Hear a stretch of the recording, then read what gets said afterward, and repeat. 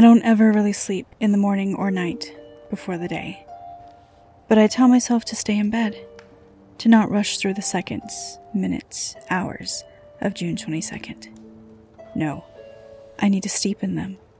My skin needs to boil and cook until I feel the rage fresh and raw again in my heart. I get out of bed just before dawn. My mother's room, my first destination. Her bedroom door swings open into near darkness.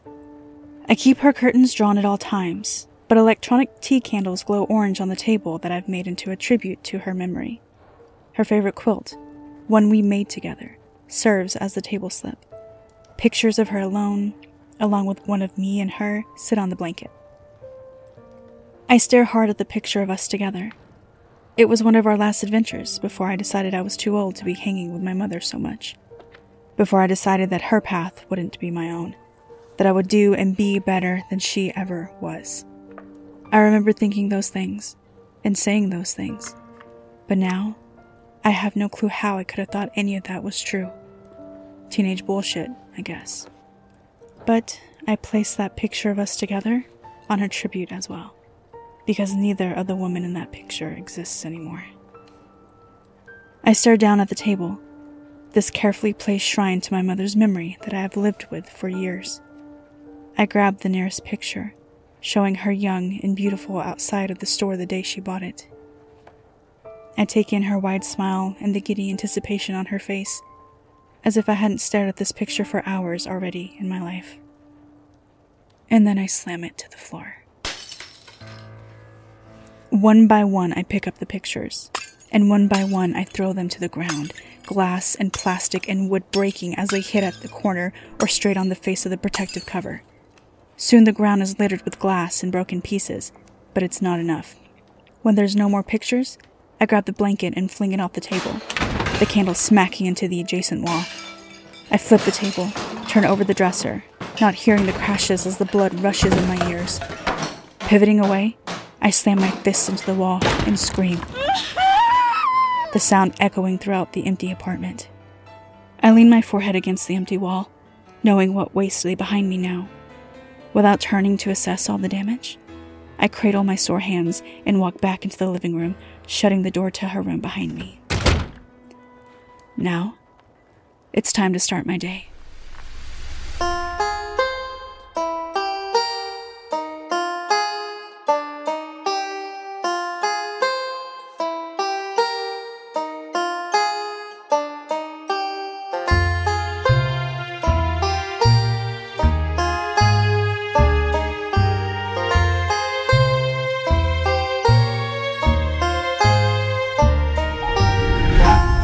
It's All in the Cards podcast, bonus episode, The Anniversary. My next stop is the store. I sit in the back as I wait for the early morning delivery I know is coming. It would be foolish to risk someone stealing it all while I'm gone, even today. While I wait, I wonder if I should even keep the shop closed. Every year since I took ownership of the store, I've closed on this day. But I've also had no help. Sam pops into my head, and I wonder if I should call her. It would be good to get her away from her family, and I wouldn't lose a day of revenue. Then again, Sam is nosy, and I'm not sure I could keep what today holds for me away from her. The damn brat probably knows what today is and wants to feel sorry for me. I'm not going to deal with her pity. No, I'll leave the shop closed as usual. Most of my regulars know what today is as well. Once the UPS truck drops off my inventory, I make my way to the front and grab the hanging plaque from behind the front desk. I stare at it, the bronze letters cold against my palms. For Emma Albright, original owner and founder of Which Way Between the Lines bookstore, lost June 22nd, but never forgotten. The last picture of her before that night, standing at the edge of Hawksbill Crag, looking over the Ozark Forest like a guardian of the earth. What power she had at her fingertips. What potential. And she squandered it. Parrot Island Water Park had been my choice of reenactment for the last few years. After my initial return to Bluff Hole ended poorly and outside of my intentions, I chose this more public space. Bluff Hole was another childhood summer stomping ground that I would frequent with my mother and sometimes her sisters, but another one that was ruined by my lack of control. Today is about remembering. Going back to Bluff Hole just risks creating a new memory instead of revisiting existing ones. No, this water park has treated me well, all things considered. It's a little past 11 when the park first opens. A mix of mothers with little ones and teenagers gather at the entrance as the park attendees check bags for unwanted items. I'm about 20 feet from the ticket booth when Sharon, the manager, spots me. Knowing my intentions and seeing I have nothing in tow, she waves me on. I know what she's going to say when I walk past, but I hold up a handful of cash and spare her the breath. Don't worry, I won't make you come rescue me this time. She takes the cash and lets me through, making sure it takes just a little bit longer than usual for people to get in, giving me space to do what I need to do. She doesn't see me quite as bad for business. I think it's mostly because she feels sorry for me. I'll take advantage of that as much as I can. I don't care for her pity, but I care to be able to do what I came here for. I walk to the far end of the park, to where the big slides empty into. It's the deepest part of the pool. I clasp the crystal hanging from my necklace, a red jasper stone. Let the water engulf as it ebbs and flows, my body like rock to the depths below. The cold water stings my skin as I let myself fall in. I sink motionless, willing my body down until I feel the bottom of the pool against my back. It doesn't take long for my chest to burn, but that's the penance for the endurance to stay down here for longer than I should. Still clasping the red jasper, I remember that day at Bluff Hole. I remember my mother hugging me and telling me everything would be okay. I remember pushing her away and telling her, how could it be okay? I remember how quiet and still the water was. Drowning is not as loud as the movies make it. It takes just a blink and the lapping of the water for someone to go under, just as that boy went under. Angry. I was so angry at Heaven Williams spreading a rumor about me and Jack Bennett having sex under the bleachers. She was jealous that Jack was giving me attention and not her, but Jack never even laid a hand on me. Now, neither of those names mean anything outside of this memory, and the name that should mean everything to me, I never knew. The boy whose energy I stole when I lost control. If he would have died, his name would have been in the papers. Thank God he was grabbed in time, but Mom rushed me away from the shore, pulled me back up to the car by the time they had him out. He's okay, you're okay, she had told me. She grabbed a bracelet from the glove box of the car and put it on me. Its charms were mostly black gemstones, snowflake obsidian, tourmaline, with some dried spider plant leaves weaved into the beads. Mom made it to help suppress my natural abilities. I hated wearing it because it always zapped all of my energy. But that day, I felt like I should have been strapped down by a bed of bracelets. That was the last day she had a chance to console me. That was the day I spat in her face. Her abilities didn't manifest the same way mine did. She didn't understand what I had to go through. I would give anything for her to be here and tell me it's okay now. The pressure builds in my head as my lungs burn, aching for breath. I finally open my eyes, the chlorine in the pool, the cherry on top of my burning cake, but I can make out the murky form of Sharon leaning over, watching me, wondering if I finally did it, if I finally killed myself. I don't deserve the peace death would bring me. I release my energy holding me down and push off the bottom of the pool, my body screaming at me as I'm making it move so oxygen deprived. I break the surface of the water right beneath Sharon and 2 lifeguards I hadn't seen before, further back from the lip of the pool. See? I told you, I didn't need saving. I don't like the look on her face. It's less pissy and more pity. I swim away to the ladder before she says anything. The first few years she didn't know what to do with me. In another life, she had been an Olympic swimmer, so one year she tried to go down with me. I didn't stop her, but it was her that got pulled from the pool that day, not me. I gotta hand it to her. She's good at her job. I leave just as I came, the water dripping from me as I make my way to my car. One terrible memory down, a few more to go. I change into my next set of clothes before I head to the well. I let my hair air dry, rolling all the windows down, the hot summer air whipping in and out of my car. I used to love the stretch of road. Mom would be driving, and I'd be kicked back, feet hanging out the window, watching as the trees flew by, watching as the trees crept in closer to the road as we made it up to the Boston Mountains. To everyone else, it's known as the glory hole, but the women in my family always called it the well to avoid that sexual innuendo that came with the glory hole.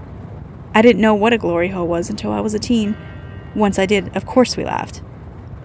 Every time my Uncle Dale called it the glory hole, me and my cousin would giggle. To the average traveler, it's nothing more than a cave with a hole in the ceiling, thanks to water erosion. In the wetter moments of the year, it would have a beautiful waterfall crashing onto the rocks below, carving a stream down into the valley. But water isn't the only thing filling the well. There is a nexus of power there, created by the natural metaphysical properties of the Ozarks. Forget ley lines. It's all about the creation. The Ozarks aren't as old as the Appalachians, but they still have their own incredible journey.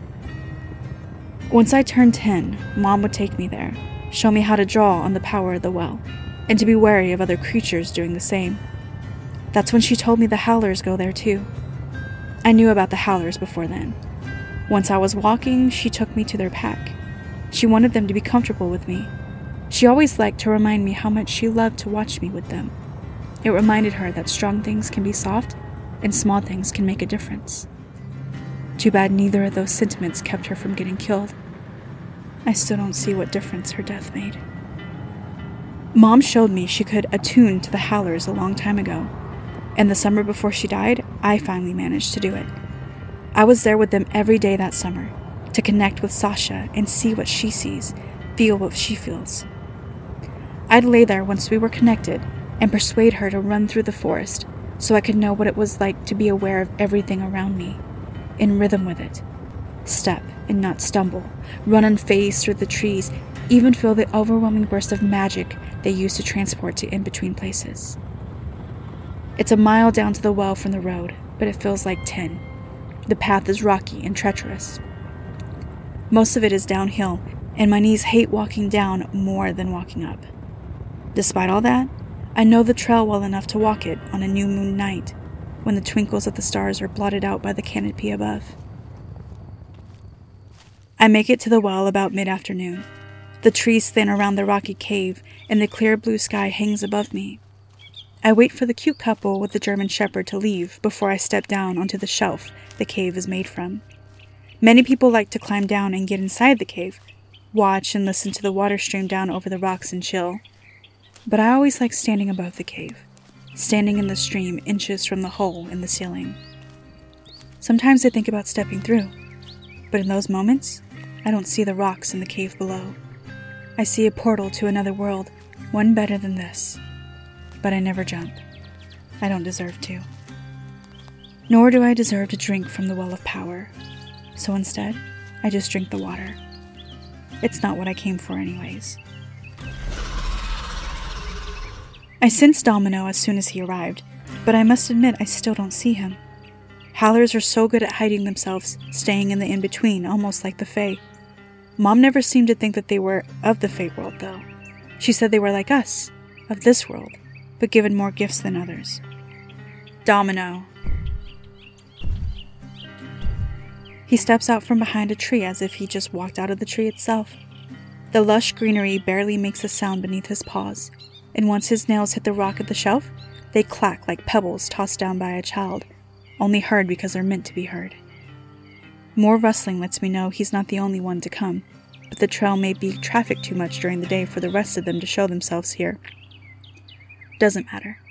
Domino will always be enough. Domino nudges my elbow with his head until I pet him, the fur soft between his ears. I work my way down into his neck and back, though something pricks me.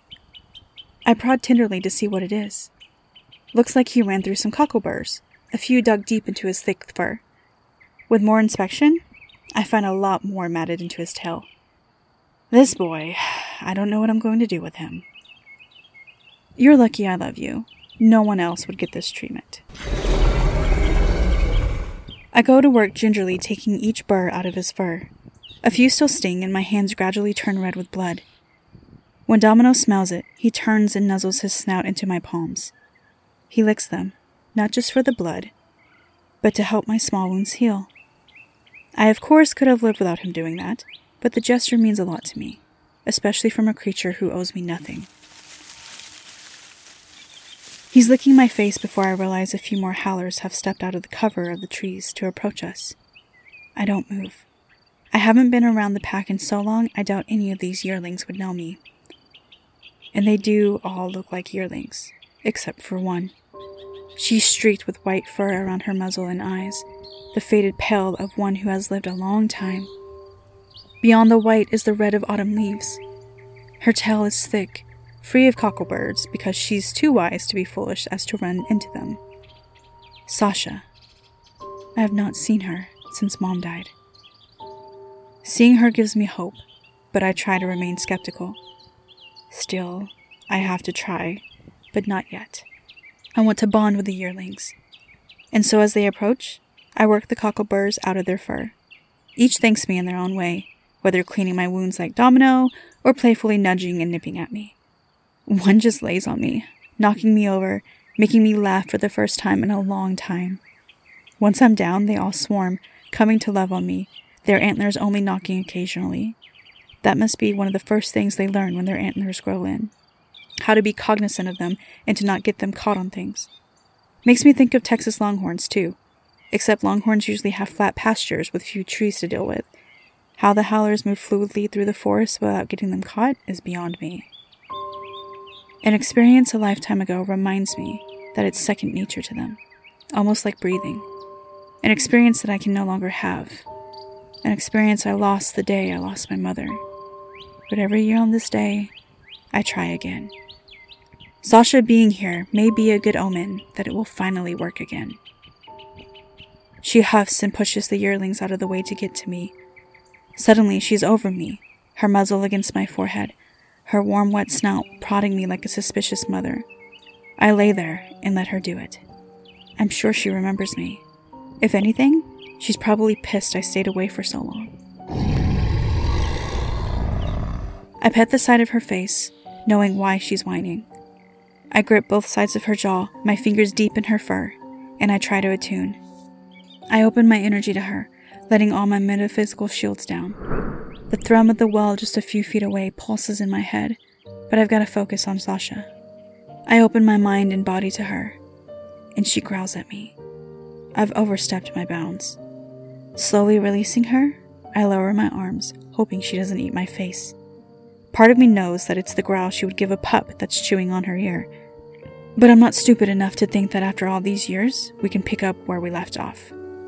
And honestly, where we left off was both pissed at the universe for taking my mother away. She steps away from me, back into the trees. Damn it, I shouldn't have tried on her. I should have tried on Domino. I had successfully attuned to Sasha so many times before, but Sasha was more bonded to my mother than she was to me. I sit up. I'm not taking her walking away like this. Sasha! Is that it? You just turn your back on me like this? She stops and looks back at me, expectant. What does she want from me? I can't bring her back. You know that. Don't you think I would have by now if I could? She's gone, Sasha. You'll never see her again. I'll never see her again. Why can't I be enough? Her mouth hangs open as she pants and stares at me, and then she turns and walks back into the forest. Several yearlings follow her, but Domino and a jet black howler stay behind. That's about right. Every year they come, every year I try and fail to attune. I've been in denial, but it must have always been my mother's magic allowing me to attune. Without her, I can't do it. There are so many things I can't do without her. Now, it's time to return to the things that I can.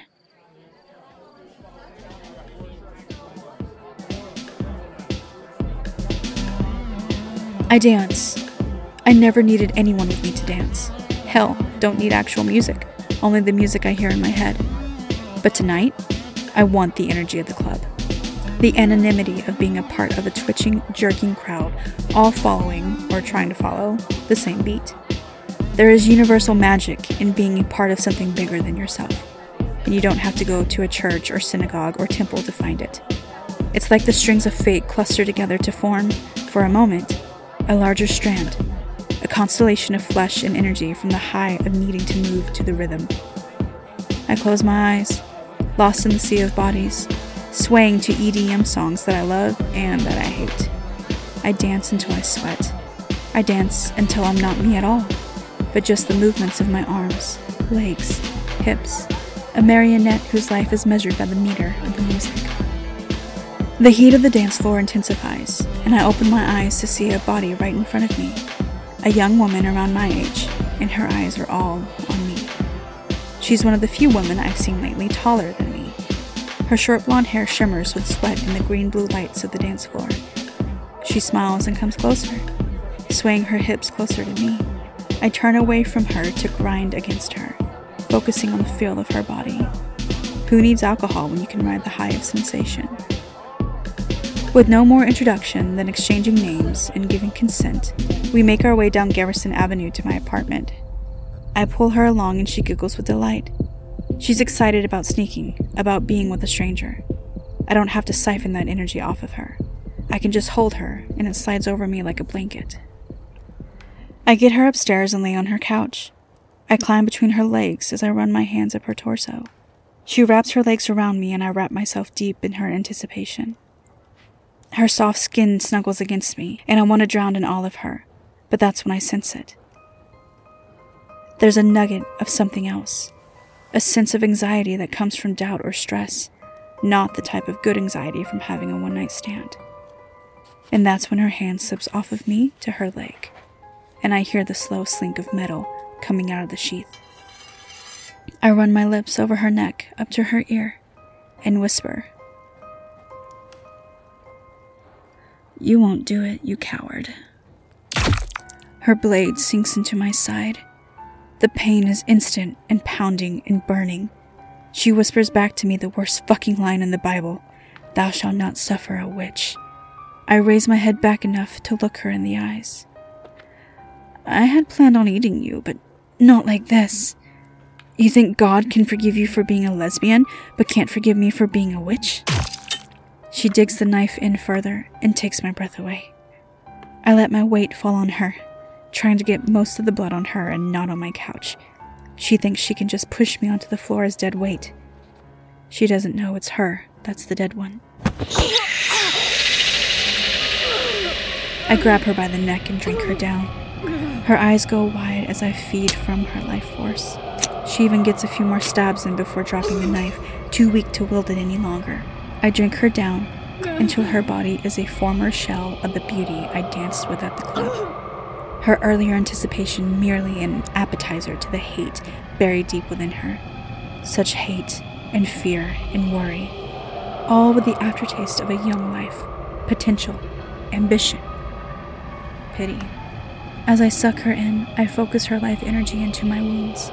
I'm not completely healed, but I won't die. The relief lasts mere seconds as I stare at what's left of the woman whose name I can't even remember. Just like the boy whose name I never learned, and the countless others I harmed growing up. Pain and death. That's all I offer. That's all that will ever be with me. No matter how much I drown myself in flesh and energy, pain and death are my only real companions. I drop to the floor and cry. It's too much. I should have let her kill me. I should have let her push me into death's embrace, with the fleeting hope that I would see my mother, the only one who ever cared enough to push past my attitude and get through to me. Aunt Beatty always tried, but she believed, like Maureen, that I had to come to the wisdom and power on my own, that I couldn't be led. My mother never believed that way. She fought tooth and nail, dragged me through the mud if it meant it would help me. She would never leave me to wallow in the sorrow for long. It's okay to be frustrated or sad, but it wasn't okay to stay that way. Keep moving forward. Keep doing better. Find a way to enjoy the day. Find a way to find peace in the darkness until the light comes back. But my light left me the day she left. Right after she died, I let myself slip into a darkness I had never known, thinking surely that light would come for me. It never did. So now I'm stuck forever in the gray. The mist of the darkness blurs the night I'm trying to make my way back to. But for what? For her? To be the daughter she wanted me to be? To be the woman she wanted me to be? I swallow my pity and self-loathing and find my anger again. Let it seep into me as the sting from the stabs disappears. I leave the witch hater on the couch to feed Mr. Giggles later. I make my way back to my mother's room. Piece by piece, I put it back the way it was, replacing any broken glass with fresh photo frames, straightening the quilt over the table perfectly before placing everything on it like it had been before. Every second, my anger boils inside me, but not for my mother like this morning. I know that her choice wasn't a choice. I know that they used her. They saved themselves instead of risking their lives to save hers, their sister, their high priestess. They hid behind the curtain of authority she had wrapped herself in, as if the burden was hers and hers alone, when the ritual that night took every single one of them to even have a snowball's chance in hell of working.